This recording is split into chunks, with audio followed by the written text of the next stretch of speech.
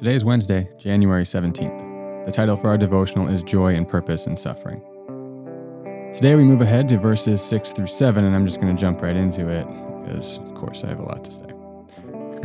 1 Peter 1, 3 through 12, we're just going to read through verse 7. Blessed be the God and Father of our Lord Jesus Christ. According to his great mercy, he has caused us to be born again to a living hope through the resurrection of Jesus Christ from the dead, to an inheritance that is imperishable, undefiled, and unfading, kept in heaven for you, who by God's power are being guarded through faith for a salvation ready to be revealed in the last time. In this you rejoice, though now for a little while, if necessary, you have been grieved by various trials, so that the tested genuineness of your faith, more precious than gold that perishes though it is tested by fire, may be found to result in praise and glory and honor at the revelation of Jesus Christ. What beautiful words.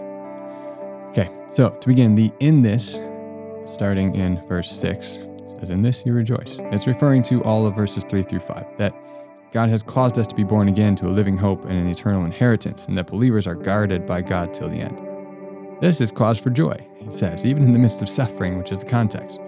We can't see it in English, but in Greek this is all one long sentence, and here we come to our first verb, rejoice. When you're looking for the main idea of a passage, the primary verb is the place to start, and here we have it. So Peter's main idea here is to rejoice in that God has caused you to be born again, even though they are suffering various trials. These trials are only for a little while, he says, nothing compared to the eternality of our salvation, inheritance, and living hope. These trials are if necessary. The form in the Greek is to assume that they are, and we will see why in just a minute. The various trials is a vague term which likely includes more than just persecution. Remember, his audience is facing not just direct persecution, but conflict with the culture. He encourages them to think of these as trials. Trial here refers to an attempt to learn the true nature or character of something. So think of it as a stress test, right? In a stress test, you run on a treadmill with a device monitoring your cardiovascular and your respiratory system.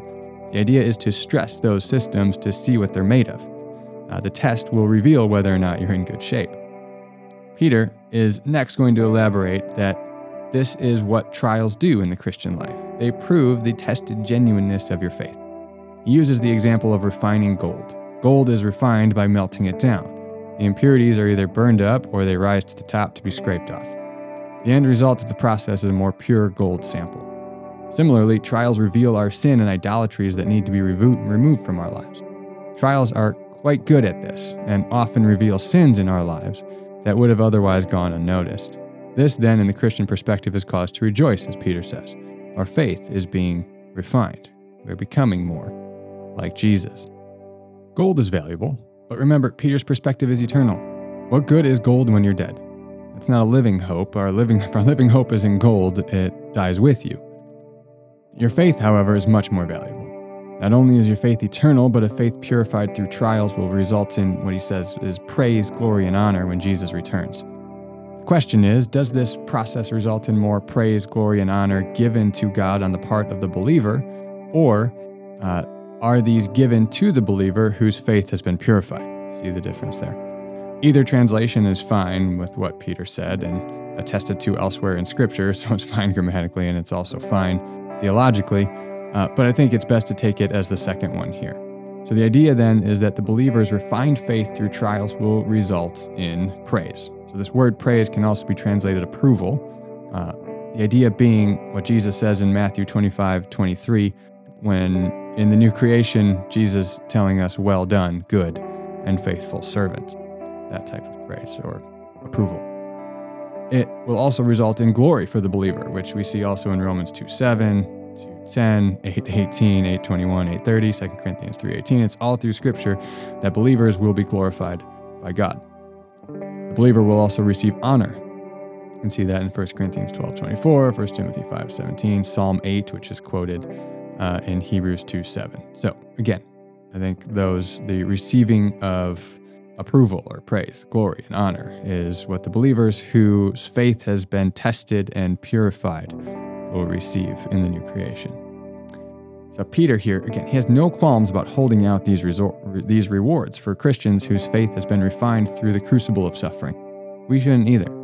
It is because of the hope of this reward that we can not only persevere through suffering, but we can rejoice in the midst of it, This is the bedrock of a resilient faith. When we suffer, we often wonder what the purpose is. Tim Keller has said, just because we can't think of a purpose doesn't mean that there isn't one, which is so profound. Peter here is getting at a universal purpose to trials. He does a great job of balancing this purpose without glamorizing it. This isn't the way it should be. Our salvation is still waiting to be fully revealed. Yet we also have to deal with the reality of it. Suffering, evil, trials are all around us all the time. And even from Peter's story, which we talked about last week, it's clear that his trials have produced a more genuine faith. Remember, he went from being a coward to courageous in the face of trials and suffering. He learned to be vigilant in prayer. He learned to surrender to God's will, even in suffering. He became the rock on which Christ built his church. So for reflection time today, how have the various trials you've faced in your life refined your faith? Can you rejoice in that which is so valuable? As a side note, this is so difficult to say because the trials are not good in and of themselves. As we mentioned, there's a balance here, there's a tension here. Suffering is not good, but with this perspective of how it refines and strengthens your faith, we can persevere through them, and we can even find joy in the midst of them, especially with the perspective of knowing the reward that awaits us in the new creation. So it's worth being resilient and persevering through.